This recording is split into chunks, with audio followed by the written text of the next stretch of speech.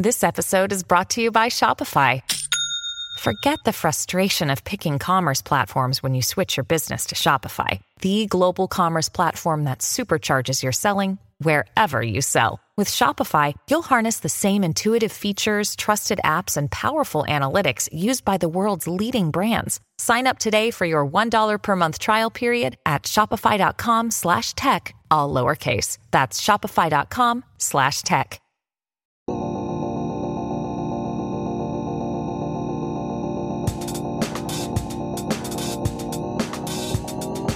Welcome to Product Coffee, the Denver Startup Week live edition. This is a podcast where product management leaders share stories, advice, and thoughts on all things product over a cup of coffee. Grab a cup of joe and join us in leveling up your career 30 minutes at a time. There it goes. You can go to the next one. Cool. So we have a QR code here. No login required. You can scan this if you'd like to participate in the conversation. While we're chatting, you can send questions, thought-provoking statements, and we'll do our best to incorporate them into our coffee chat. Today, we're going to dive into a topic we've listed as coordination and communication in unprecedented times following unprecedented times. You know that phrase that open and close every strategy meeting for longer than we'd like to remember? We're not convinced that unprecedented times have ended just yet, and today we're going to have a candid and open-minded conversation as we explore what is and isn't working for us when it comes to the way our teams are distributed. Let's get started with some intros. Could you each share with us who you are, what you're working on, and how your teams are currently distributed? Sure, I can kick it off. Hey, everybody. Thanks for joining us. My name's Jake Werlin. I'm the Senior Director of Product for Ibotta's B2B product team. Ibotta is a local headquartered in Denver company. We are a performance marketing platform connecting all the big brands with millions of consumers across the country. You may know us through our direct-to-consumer applications, our mobile app, our website, our browser extension. We've also been recently really pivoting into more of a B2B play by powering the rewards programs of mom and pop retailers like Walmart. So yeah, excited to be here today and talk a little bit about how we communicate in a hybrid world. Hi, everyone. My name is Jody Mesa, and I am the Vice President of Product Management and Design at a company called Speckit, also started here in Denver, but we are globally diverse. I'm about to go visit my team in Karachi, Pakistan at the end of October, which I'm very excited about. So we have been through the whole gamut and excited to have a conversation. Speckit, if you haven't heard of us, we are an educational technology tool. And so we sit on top of all the applications that your team uses every day, starting mainly with Salesforce. We're a Series B company, so we're just getting started on this journey. And we help your teams find the information that they need in the flow of work so that they don't have to go to their traditional LMS systems or their CMS systems. We use a lot of artificial intelligence to bring that content right to you in the moment of need based on what you're doing and who you are. So that's where I've been there for about 2 years, and that was working Ibotta as a head of product previously with these wonderful people. And yeah, just excited to have a good open conversation today. It's a challenge we're all facing since the beginning of the pandemic, and it's just gotten even more interesting in the recent couple of years. So, all right. Thanks, Jody. My name is Patrick Kuchkowski. I'm a senior product manager at Guild, more commonly known as Guild Education. So our focus is unlocking opportunity for millions of workers. So you may have seen Chipotle or Walmart and heard or seen pamphlets out there that basically say, come join our workforce, go earn your undergrad or master's for free. That is essentially what Guild does. We are connecting employers and their employees with the opportunity to go back and earn a debt-free degrees and really upskill or earn certificates as desired. So excited to jump into the topic. Yeah. And I'm Lindsay Thrift. I'm the head of delivery for Focus Labs. We are a modern software consultancy that helps mid-sized enterprises unlock legacy. And what I mean by that is we dive right into the messy middle of all those technologies in your ecosystem that simultaneously run the business and hold it back. We help teams and leaders really unlock and deliver the modern experiences they want to be giving to their customers. Our teams are also fully distributed. We're headquartered in Chicago. We have a small office in Denver. And on any given day, we've got 10 to 20% of our staff working out of an office and everyone else working in the place of their choosing. And then we're occasionally getting folks together with clients. We're either strategizing, working on projects, or building some of that team connective tissue. And then twice a year, we get together for what we call our IRLs, or the time that we spend bonding as a team and doing the training that just is the same over Zoom. So with that, now that you know who we are, for those of you that have joined us as we've been doing our intros, we've got a QR code up on the screen. You're welcome to scan that. No login required. We'd love your participation in our conversation today. So we're having a cup of coffee together, proverbially in the afternoon on a Monday, and we would love to engage your thoughts and questions as we get into the conversation. So with that, let's chat a bit about what our journey's been over the last few years. Where did you go from? We all went remote in early 2020. Where have you been since? What's the journey been like? All right, as the person with the other microphone, I'll go first. So when the pandemic struck, I was actually at Ibotta. And so just like everybody, we shuttered the office pretty quickly. I ended up leaving Ibotta about a year in and went over to Guild. Guild had also made a transition as another local business and had essentially shuttered the office. Over time, that involved the company migrating to a remote first approach, which is kind of where we are today. So really focused on what we call heads down and heads up work. So heads up being come into the office or come into a small group setting and really focus on getting collaborative work accomplished. Heads down is you're going to be your traditional, hey, I'm working on a project or I'm working on something specifically. But that transition has been a steady one. So for Guild, that meant shuttering offices, it meant closing different floors and making it really clear that we are focusing on that hybrid and remote first environment. So definitely a shift, especially from an onboarding perspective, going from a company where we did onboarding in person and then to be onboarded remote was quite the shift for me. And then I also started this journey at Ibotta. So shutting down the office from a very, very collaborative, like we were such a group where there were just whiteboards everywhere, and going to a place where you had to go find these team huddles and make that experience happen more remotely. It was a really interesting journey. And then the office that the company I'm at now, Speckit, they also were a very small team located here, Series A company at the time. And the other co-founder was from Pakistan. And so they always kind of had this global presence and this remote challenge. And I would say that, having been able to learn from other companies as they were going through this only made that collaboration better and stronger over time. But it really has always been a part of the common thread for this company. And so we've also been finding just additional ways on getting together. We get together twice a year in Pakistan. We get together twice a year in the US. And then I'll fly out to customers and things like that. We'll have a group of people that do that. My entire PM team, we send them out to conferences to kind of do the work on the floor. Our customers are salespeople mostly. And so being able to really experience that is important. So we're trying to find as many ways as possible to replicate some of those experiences that you have in the office and collaborate that way. But, as Lindsay had mentioned, finding really intentional times for you to get together and collaborate the way that we used to. And we find those moments to be really spark a lot of ideas and innovation. And if you can really find a way to facilitate those in a great way, it's really, really meaningful and really energizing, creating that connective tissue with the rest of the organization. Well, I'm still at Ibotta and those whiteboards are still there. Yeah. So in March 2020, we all went home and said, we'll see you in 2 weeks. We all know how that turned out. It wound up being close to a year before people started coming back into the office, at least at Ibotta. And over that time since then, it's been a true journey. I think before the pandemic, Ibotta really prided itself on being local and hiring local and bringing people into the office. And you were expected to come into the office. And I would say about 95% of the company was coming into the office 5 days a week. That changed overnight and it changed our business overnight as well. Ibotta is a company that relies on people going to the grocery store. That's where we solve problems for people every day. When people stopped doing that, it made us rethink our business in a big, big way and shifting more towards online grocery. But as we started coming back into the office, we found that we now have people at Ibotta who are working from 40 plus states around the country. So it's a little bit harder to do that and bring people back in. So the company has really had to rethink how we approach collaboration, how we approach communication, how we approach alignment, how we approach culture building. It totally changed everything for the company. And so it's been a journey. We're still figuring it out. We'll dive into it a little bit more. We're at a point now where we have what we call high value office days, essentially where we encourage anyone local to come in Tuesday and Thursday. And there are some events that we try to put on to encourage people to come in. But by and large, it's very much a hybrid company now. So it's really changed over the last couple of years. And I've never been at Ibotta. So for me, it started, this transition from fully in person. I was at Pivotal Labs when COVID struck.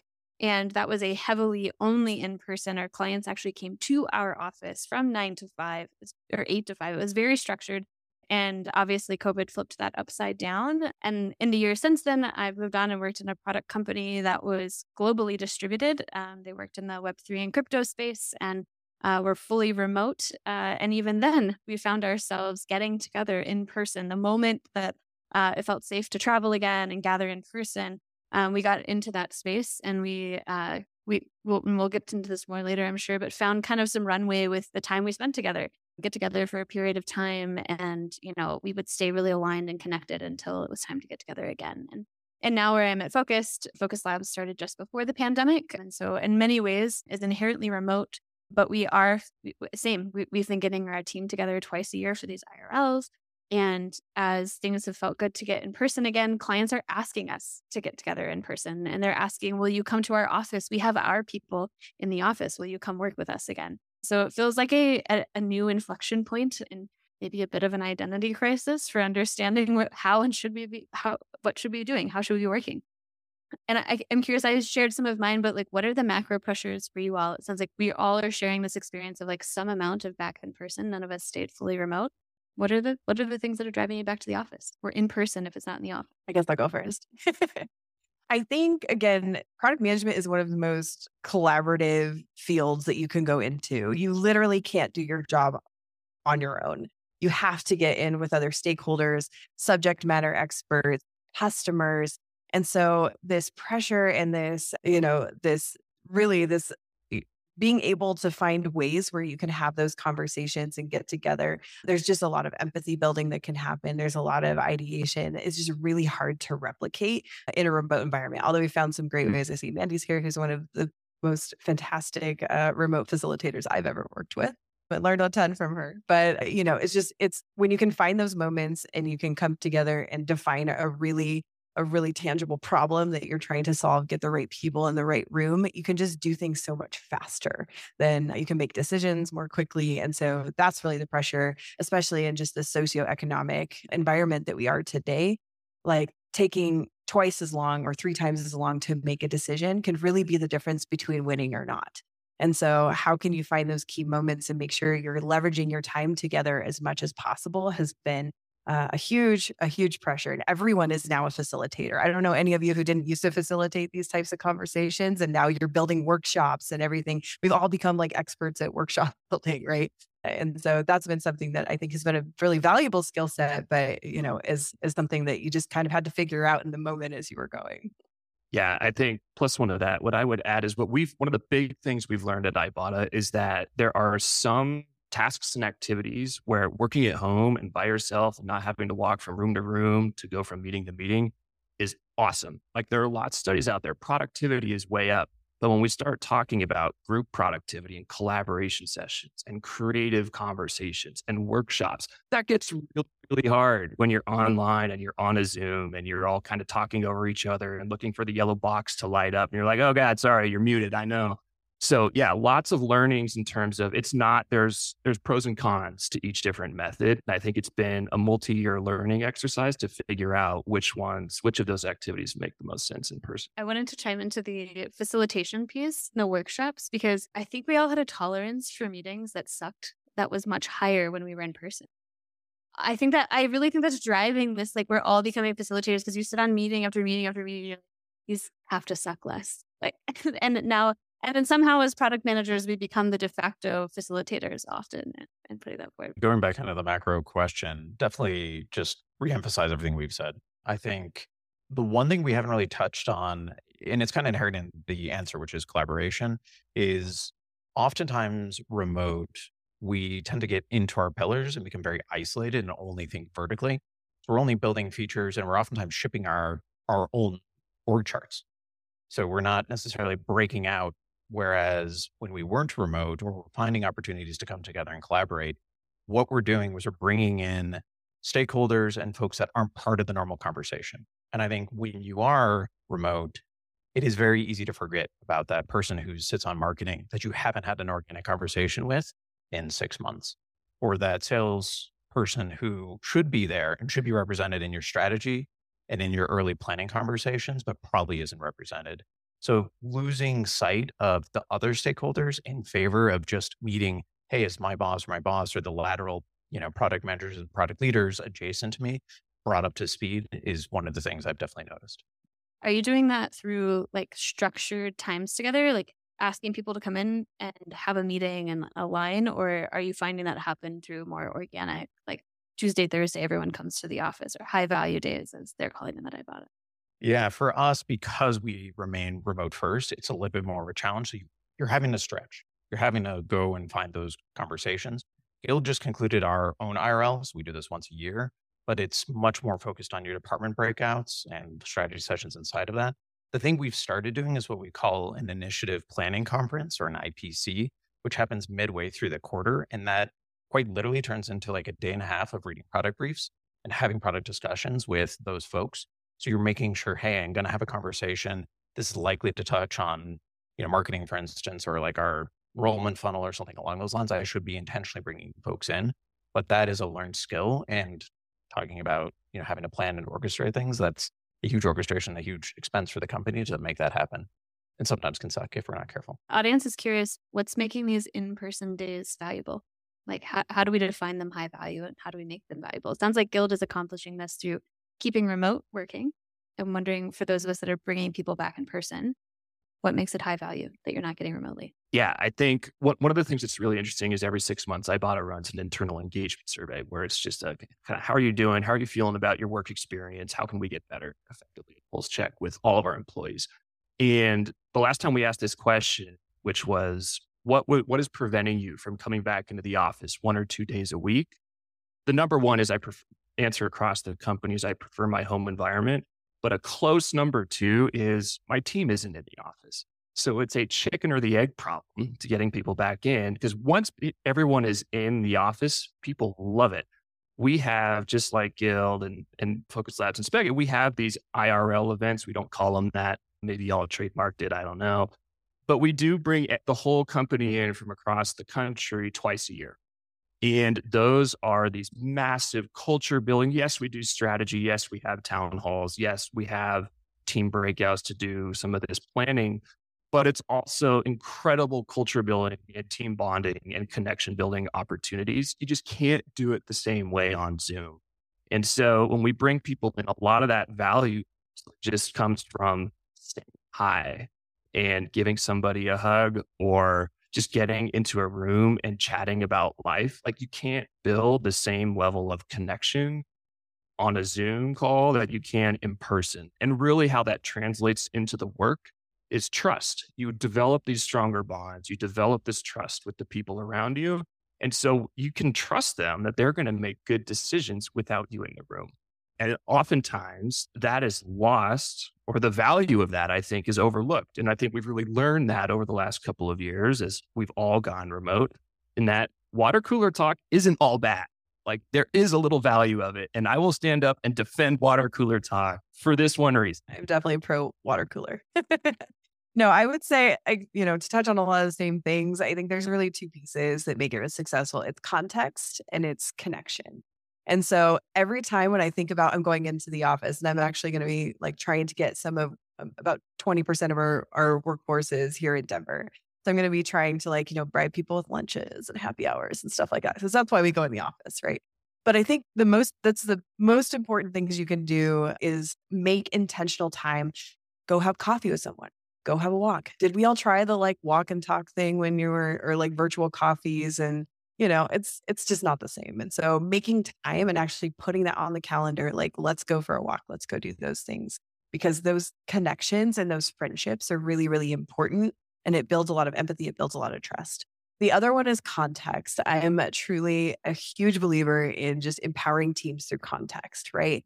How can you, because it can be hard, especially in a remote environment, to be a part of every decision. And so what I think is the best decision-making framework is where you can provide as much context as possible so that people, when they go off and they're doing their day-to-day job, we're all marching towards the same flag in the sand, right? We've got the same vision. We're going towards the same information. We know what's important to the company. What are the goals that we're trying to achieve? And at the end of the day, you can come back and talk about the things that you've learned. So every time that I think about going into the office, whether it's one day or it's one of our CKOs, we're doing this huge plan for a whole week that we're going to go spend in Karachi. It's like making sure that it is 50-50, finding connection with one-on-one, connection with teams, connection with cross-functional departments.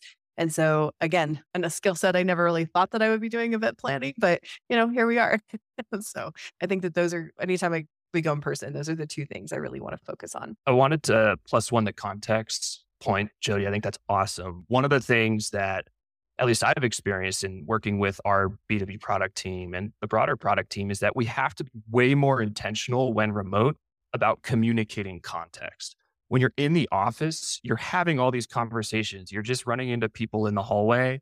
You are having random conversations with a different department. But when you're remote, you have to intentionally schedule those ceremonies and schedule those meetings.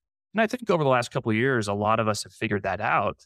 But there are still times when communication just breaks, and it's harder in some ways to communicate that broader strategic context and where we're going in a remote environment. Because a lot of those conversations, I think, in an office environment are happening more organically. And so remotely, yes, you have to be intentional about setting up those ceremonies. You have to be intentional about doing it in a repetitive way. You have to be intentional about finding that time and setting up that time for folks to create those connections. Whereas in the office, we didn't have to do that. And you don't have to do that in those in-person days because people are just running into each other and be like, hey, let me tell you about this really cool thing we're doing in product marketing over here. Or, hey, did you hear about Kraft Heinz and what they're asking for and this new deal? It's like, yeah, let's talk about it. Cool. That stuff is all unscripted and it's incredibly valuable and hard to recreate in a remote environment. What are some of the ways that you maybe found connection remotely? Because we're all still hybrid. So we found some things we did remotely during COVID. Now we're hybrid. Is there anything that stuck? Anything you're still doing? I'm actually still taking coffee walks. Funny enough, I don't call them coffee walks. I'm walking one-on-ones. And usually it's an open rule I have with my direct reports or anyone I work with. I just say, if ever you want to walk away from the screen, you could just Slack me before our one-on-one. And sometimes I take the liberty of doing the same. It's beautiful, cool afternoon Colorado weather in the spring. And I'll say, hey, do you need me at the screen? And they say, no, I take a walk. I accidentally walked 5 miles one day doing that. And so that's stuck. I'm still doing it, even though some days I'm in the office. But what about you all? What's stuck? What are you still doing? I think for me, the thing is still getting together around shared interests and finding space for that. I am always been passionate about women in leadership and diversity and inclusion and making sure that there's still time to have those conversations. It's harder, when you're remote to have those conversations.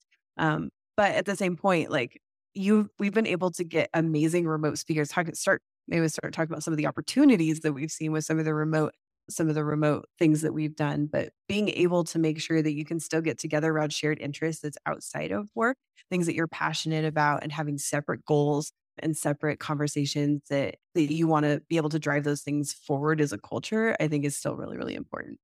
That's a good highlight to the balancing of bringing people in person that we were talking about earlier. And it's high value and connection and water cooler talk and all these things. I find when I'm planning IRLs and time in person with my team, I tend to think about, could we do this remotely and it have the same impact? And then I take it off the agenda because we have realized that there are things that are just as helpful. I try really hard when we get in person to spend as little time as possible looking at a screen. That for me has just become, if you're going to sit down and look at a screen and type together, could this have been a remote meeting? I don't know. Maybe that's the 2023 version of could this have been an email? But that tends to be my metric now for in-person versus remote. Which way do I do it? Definitely echo the walks. So been able to continue that a bit. I wish I did it more. Oftentimes we're staring at that Zoom screen for far too often. So definitely break out if you can. One thing we started doing, and I've echoed this over at Guild, is giving time for folks to read or view an artifact at the beginning of the meeting. So often we're spending time writing a brief, putting together a design, even if it's a Figma or a Miro or something else. And then we get this meeting together and everyone is expected to somehow have pre-read or looked at it. And oftentimes we don't have that opportunity. And so we didn't really do that prior. It was very much, I'm jumping into, I'm walking down the hall. in order to have this conversation with folks, and maybe we prepped amongst a small group, we didn't give everybody that opportunity. So just taking 5 or even 10 minutes sometimes in an hour-long meeting to say, we're going to slow down, we're going to reread this brief, everybody can have that opportunity to reconnect and understand, has been a big changer in how people are comprehending what we're talking about and making those conversations meaningful. I love how you're talking about the pre-reads and the post-reads. I used to hate those so much, but it's so valuable in a remote environment. One of the things that we've learned is we just don't have time to type things. So, ChatGPT is pretty awesome for that. But the other thing that I really enjoyed been using Loom videos. I don't know if you guys have started using Loom videos or anything like that, but you're able to have that same kind of connection because you're seeing someone talking to you. Sometimes I'll send jokes out with with Looms.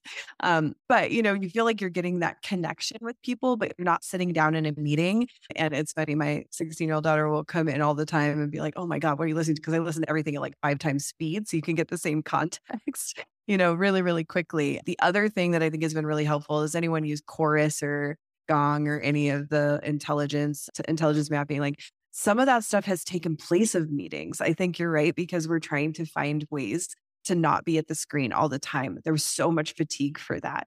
And so that's something you can like listen to, when you're on a walk or something like that. You can listen to, a customer call and getting information there. So if you don't have that, it has been game changing and it helps you stay really close to the customer. But some of those other technologies that have come out of this, I think has been really valuable. And if you're not using it, I would highly recommend it So there's like Chorus and Gong are 2 really famous.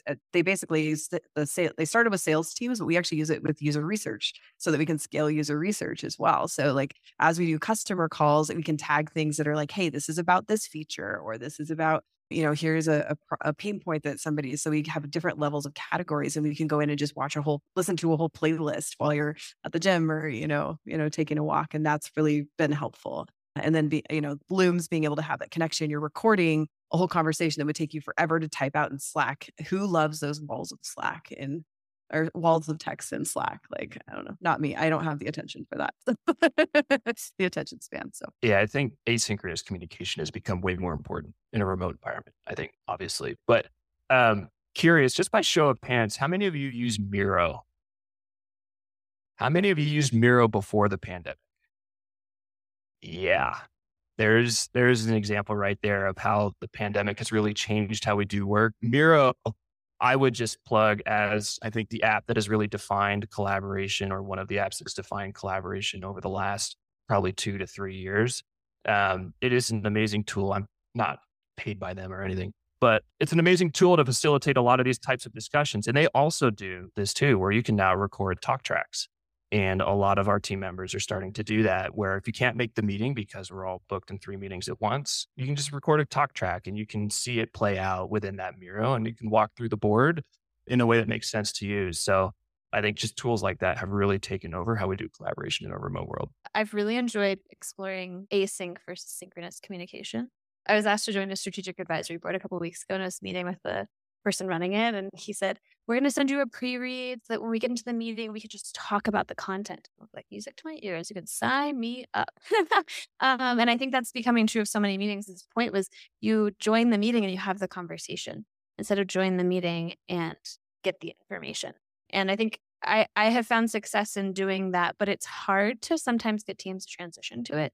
I find that some people get a little overwhelmed, the wall of text in Slack. Like, okay, that's not the best form for some people for sharing that async communication ahead of time. For others, they prefer Google Doc and to go back and forth. They had a team where we would do calls for comments, and we would state explicitly this will be open for a week. And then at the end of the week, we'll integrate the comments, and then we'll turn that into like the conversation we have when we get back together synchronously. So it's some experimentation for me. And I feel like it's been very team by team, what async versus synchronous, like where to leverage them. How about for you all? Any other ways you're using async versus synchronous communication? I think we lean into documentation and consistent documentation a whole lot more than we did in the past. Ibotta before the pandemic was a little bit more kind of choose your own adventure in terms of how you communicate and what kind of tools you use, for better or worse. There are lots of pros and cons to that. But I think now we've made it a little bit more of an emphasis to set expectations with the team of like, this is the information that we all need, and this is how it needs to be presented and where it needs to be shared and when. And it provides a little bit of that structure that may have came more organically in an office environment. When you're home, you're not in obviously the office, you're in your office, but you're in your home context. And so it can be a little bit isolating, I think, for folks, as opposed to being in the office and constantly surrounded by what's happening in the company. So being a little bit more intentional and a little bit more disciplined about what kind of information we document, where our OKRs, how are we thinking about, do we have Scrum Up Scrums? What kind of ceremonies do we have? When do we check in on those things? How do we think about roadmaps? When do those get communicated? Like we had to get just a little bit more disciplined in how we think about that, a little bit more consistent. So anyone who was trying to self-serve that information on their own at home knew where to look and what information they could expect to find. So I think that's one bigger change that we've had. But what about y'all? Yeah, so this is the problem in the world that Speckit is here to solve, and so it's been really really fun to look at this from experiencing it as well as like seeing part of the challenge. Because if you can think about how many times you ask a question in Slack, or how many times you've been asked a question in Slack, and how it's impossible to find that information. And so I almost feel this like communication operations or product operations, and just being a lot more disciplined around, this is where you go to get this information. This is where you go to get that information. And, Speckit, the way we're trying to solve that is just making that documentation much more in the flow of work, so that you don't even have to go to Google Drive and go find something, right? If you're finding, we use Jira a lot, right? And so it's like, we just rolled out new components, and we have people who are in all the different places in the world, and we want them to use it the right way. And so we can put that information there, and we can help drive some of that consistency. And we always say, like, check it and spec it. So we have a culture of, before you ever ask a question, like, go check that central knowledge base first. And it may link off to a Google Doc. It may link off to, an Excel spreadsheet or something like that. But you can kind of deflect, because out of the pandemic, that's the other emerging trend that we saw, was just like leaders and managers were just getting hit with so many repetitive questions. It was such a time suck, right? And so being able to deflect that a little bit and empower your team to get the questions and answers that they need in real time in their flow of work has been something we've been using. I'm a big believer in, like, trying to use your own products and learning your own pain points and making it better from that. So Definitely echo intentionality. So I think, having been at Ibotta, when you're talking about the looseness that would happen, I remember walking into the CEO's office, and we're just going to be, in Figma for 2 hours coming up with the designs right then, which is great sometimes because you get real-time feedback. But you can't go out and share, like, what was the problem really? Like, how are we thinking about this? What was the alternatives we considered? There's not as much of that rigor or rigorous product thinking that you expect. So as we've been remote, especially now with Guild, I think building good product artifacts that have comprehensive product thinking that walk through everything is really valuable. I definitely echo the challenges with centralization. So one of the challenges we had was, we were using 5, maybe 6 different tools in order to track where this initiative is, how the initiative is performing. We were using Atlassian for Confluence, but not for Jira. We were using a bunch of other things in order to handle velocity and sprint planning, et cetera, or whatever agile methodology you're using. All those resulted in this kind of just cloud of uncertainty. You were like, okay, am I going here in order to understand things? Am I using this tool and understand what's going on? So we actually made a big push in order to promote centralization and to make it very clear where to go in order to get that information. One personal note, I write a crap ton of briefs, and I'm sure everybody does too. This was always the hardest thing. I feel like Jody right here, she used to be my manager, so she can probably attest to this. Like, communication when you're writing briefs is very hard. Like, where is this brief? Where are you at in that process? Even something as small as having a Confluence page as you're constantly leaking out to, like in little descriptions of channels and whatnot, saying like, go here, go here, go here, has become really, really important. And having that clear status of saying, like, I'm ready for feedback, this is exactly where you need to go in order to get it, has been the game changer, I think, for a lot of us, that remote work really forced us to do. I think hearing you talk about that, I think it goes back to something that at least we've learned at Ibotta, and that work from home, there are certain types of work that are really good. And usually that's independent work that you can handle on your own. So this whole push to enabling self-serve type content acquisition becomes really important in making work from home successful. So thinking about what kind of work you want to enable at home amongst your team is really important, but also in thinking about, okay, what work do we need to be in a room together? What work do we need a whiteboard? What work do we need to sit around the table and be able to read the body language of other people in the room? And let's make that a priority. And if we need to fly people in to do that, let's do that. But thinking about how you're playing to the strengths of each, working from home and working in person in a hybrid environment, is really important. Yeah, that's a really good point. We've actually started an in-person backlog, basically, where it's like, these are the things that have come up in conversations that we're like, this would be a really great use of getting people together, and then prioritizing those conversations based on when you can get together. So yeah, I love that. Are you a product manager? You have a backlog for that? Maybe. Do you 2x2 it before you get together? Prioritize and talk about. As this, product coffee group, we often talk about measures and metrics and health and like keeping track and get a little meta. So I think we need to go there. We've talked very tactically so far. How are you all measuring team health? How do you know that one of the things you hear often in the media about why we should get back in person is because you can keep track of people's productivity. And I don't know, do we feel like that's true? Is that helping, or how are you overall measuring health in this season and, getting the indicators you need? Well, I mentioned it earlier. Ibotta runs an engagement survey twice a year, and this is done at the company level. And we ask a bunch of different questions that you can probably expect. Do you get the feedback that you need from your manager? Do you feel like you can accomplish your career goals? But we also ask questions like ENPS, Employee Net Promoter Score. To what extent would you recommend this company as a place to work to family and friends? We also ask a lot of questions about communication. And over the last year, we've really seen some struggling data in communication performance across the company. A lot of people at Ibotta feel like communication just isn't good. And so it's become between teams, I should say. And so this survey has really helped us shine a light on where some of these breakdowns are happening.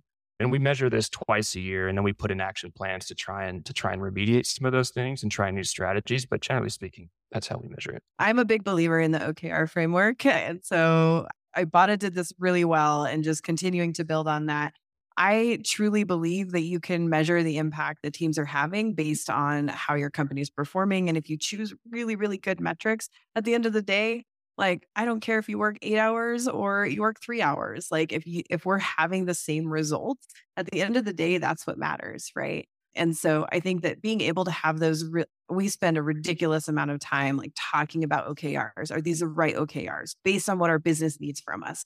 Are these the right metrics that we can measure how our team is doing? And so I would say from a business performance perspective, that's been really, really helpful, is just making sure. I think I spend more intentionality and more time making sure that those are clearly defined and everybody knows what they are and how they're contributing, how their everyday work and everyday task that they're doing contributes to moving one of those metrics. Not only the kind of the celebration line, but also like the progress metrics. Are you getting closer or further away? We've also taken the idea of the Spotify health check. I know that we used to do those on squads, and we do that across the whole department as well as the ENPS. I'm like, oh, come on, we're product people. We love our surveys and our information. So, and that's been really helpful too, because you can look at all these different metrics, and we actually refine those different levers each quarter based on some of the information. So it's like, wow, our code base sucks right now, and that makes everybody really sad. So how can we all contribute to that? And it's not just about engineering, it's about product. Are we prioritizing the right work? Are we having fun as a team? Are we connected to our vision and our mission? And all of those different things, so that you can make sure that the team is invigorated and excited by what they're doing. One of the things that I find really interesting as well since the pandemic is, and kind of the millennial workforce coming into the workforce and being the majority of the workforce, people are much more purpose driven. And so as a product leader, whether it's a squad, a department, a portfolio, whatever that is, a global entity, like being able to connect people to that vision is such a challenge, but is really, really important. And making sure that you're doing that intentionally, constantly, and reminding that. So those are a couple of things that we look at. I look at that metric all the time personally. Like, do you understand what we're doing? Do you understand how your work connects to that? Because at the end of the day, if people don't understand that, it doesn't, like, you can build, you're not going to build good products for people. Jody, do you set OKRs for not just the business outcomes, but also like internal team health, team culture, happiness, productivity, all We that? do. And we do that as a team. So we basically set up, because I love the tiering, right? So, my CEO and our VP of finance and the board, we get together and we set really our business goals. And then I work together across, the executive team and say, okay, what is my department and how can we work together to really achieve those things? And then we work with each of the teams and we have this kind of product kata, right? From Melissa Perry. We love doing that, where we get together once a quarter and we look at those and we say, what are we going to do? And we take those health metrics, we look at them across with the rest of the engineering and, the engineers and the designers and the product team. We say, wow, it looks like there's a trend and everybody's feeling about this. Okay, let's put this at the top and let's have a mural board. Let's get together and let's talk about what are some ideas that we can do to actually make that better or worse. And we pick one or two per quarter. If there's one that's really bad, we'll really focus in on that. But yeah, we want to make sure that we're making it the greatest place to solve problems together. Thinking across probably three things here. So thinking about the culture from the company perspective, Guild uses something called Culture Amp in order to send sometimes semi-weekly conversations, basically how are you feeling? Are you energized? And then you could drill into departments. And so then they typically build out quarterly, similar to, I think, your biannually, Jake, that you're filling out, which is how do you get survey respondents at the company to, hit on key metrics you can track and make sure that's moving. We also use the Spotify squad check or health check in order to gauge, are people feeling empowered? Do they feel like they're the ones who can actually drive I forget all the specific, pawns versus players. Thank you. So there's a lot of those specific ones that we're trying to focus in on. But I think the bigger question about metrics and what we're shipping, the value, is still one that we're honestly working through. And I think this is the biggest shift I've seen at most of the startups I've been at, is whether it's an OKR or something different, is how do you actually start to track the output or the outcomes? And so you're not just focused on the output. Case in point, I think this last quarter, unfortunately, we went back to leaders and leadership presenting the board, and they basically gave a metric on this is the number of initiatives we delivered this quarter, which, as product folks know, that could mean I gave you a paperclip. It doesn't actually translate into value for our clients. And so starting to make the shift towards outcomes is really the key, which OKRs can certainly help with. There's a joke that I saw on Twitter a long time ago that OKRs is actually Google's way of sabotaging early startups, because everybody has to try and adopt and understand it, which is somewhat true. But nevertheless, measuring those outcomes is really the key to trying to find that value. So don't focus too much on, hey, I shipped this feature. It's what does this feature actually get for a client? Because you may ship something that took you 2 weeks and it could be far more impactful than something that took 6 months. Yeah, I think for me, I'm also seeing that the surprise factor I want to keep as low as possible. And it's harder to do in the remote setting. And so numbers give me a place to know where I should dig in overall. When I can't see everyone and I can't see that team B's morale has been really low because their heads are hung and their body language says that when I come into the office, having some sense of how I can check in. And so scorecards for our teams, they fill out every week that give me a sense of oh, that team was all green for weeks and suddenly they're yellow. And then the next week, some factors are red. Gives me the sense of I can dig in there, right? Helps me prioritize this limited hybrid time that I have. Can we talk about that for a hot second? The separation, I think that's really important, especially as leaders, because the separation from the teams is real. So I'm curious, how are you, maybe Jody, to start with you, being the head of product organization, how are you keeping a pulse on your team morale and your team happiness and your team culture in any other ways beyond those you've already shared? Yeah, I think, again, the health checks are they're really helpful. We basically go by squad and they have some information that they fill out, and we can just have a conversation with each of the team members as well. And we do that once a month, sometimes twice a month, depending on honestly how much it's needed, how much communication. We're rolling out brand new stuff. We try to do that a little more often. The other thing that we've implemented that I love so much, I don't know if anyone's ever used 15.5. It sounds a little bit like what you guys are using as well. But it's really awesome because you use it for all of your one-on-one, and everybody does a check-in every week. It takes 5 minutes to fill out, but everyone, so I can see, everyone that reports to me, I can see people who report to them, and just get a sense of how are you feeling this week? Are you feeling a 5? Hey, if we had some people who left the, department, or we just rolled something out new and it's still ambiguous, that always leads to a little bit of information. Because I honestly, I love the 6-month checks, and those are super valuable too. But being able to see on a week by week basis, wow, the pulse is going down, right? Like what happened? And you can kind of retro that in real time, and then be able to kind of rectify some of those situations early on. It's really, really helpful. I think you can also more quickly intervene and relieve pressure that you didn't know existed, or a stuck point. I find that that's just harder to read the room when it's remote. And so those little indicators, rather than finding out at a one-on-one in 2 weeks that somebody got buried under water, just those indicators. The other ones are, I try to keep my team fairly active in Slack on don't talk about your work basis. Because I can tell the dips and the ups and downs of people are really chatty and then all of a sudden they're gone. And I don't hear from them all week, and I wonder what happened. And typically it is an indicator that people are very stressed. They're underwater somewhere. They're stuck. And it becomes an easy point to just follow up with it. You can remove those blockers, clarify things. Well, we have covered a lot of ground. It is just about time for us to wrap up.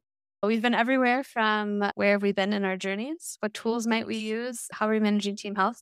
And we always leave our listeners with some homework.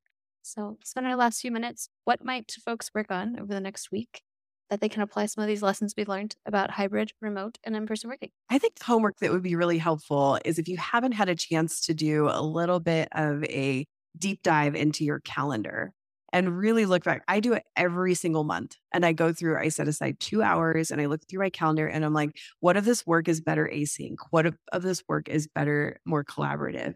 And then also look at how you're documenting your process. Again, those operations and things, I'm just a nerd for that stuff and always have been, but it's more important now than ever.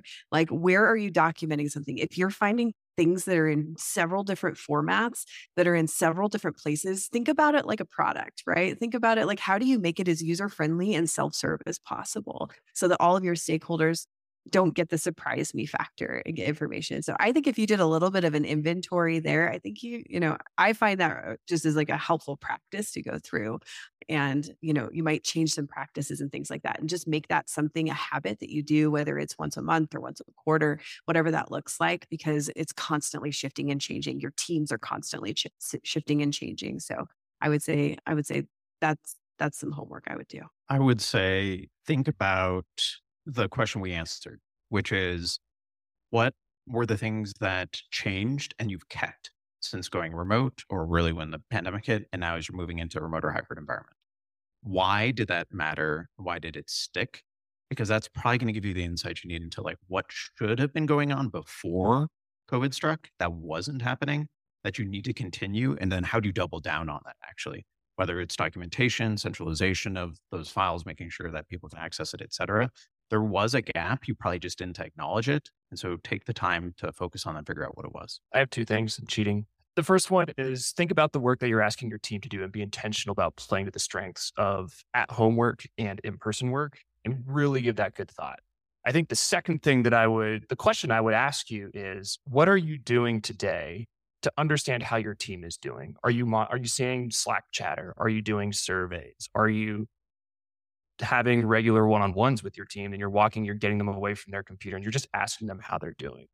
I think it's easy to, when you don't see a person in the hallway, it's easy to not check in or see a team operating around you. It's harder to get those signals. So just ask yourself that question. What am I doing today to understand how my team is doing? And how can I help them have a little bit of a better experience? Thank you for the homework. I won't leave you with any more.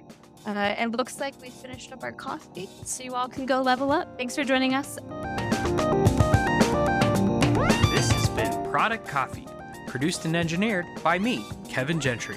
Through our podcast partner, Anchor, you can now record a voice message and send us ideas or topics to cover, and who knows, we might end up playing it on the show. You can also become a supporter of Product Coffee by contributing a monthly donation to help us sustain future episodes. Please rate, review, and subscribe to Product Coffee on Apple Podcasts, Spotify, or wherever you get your podcasts.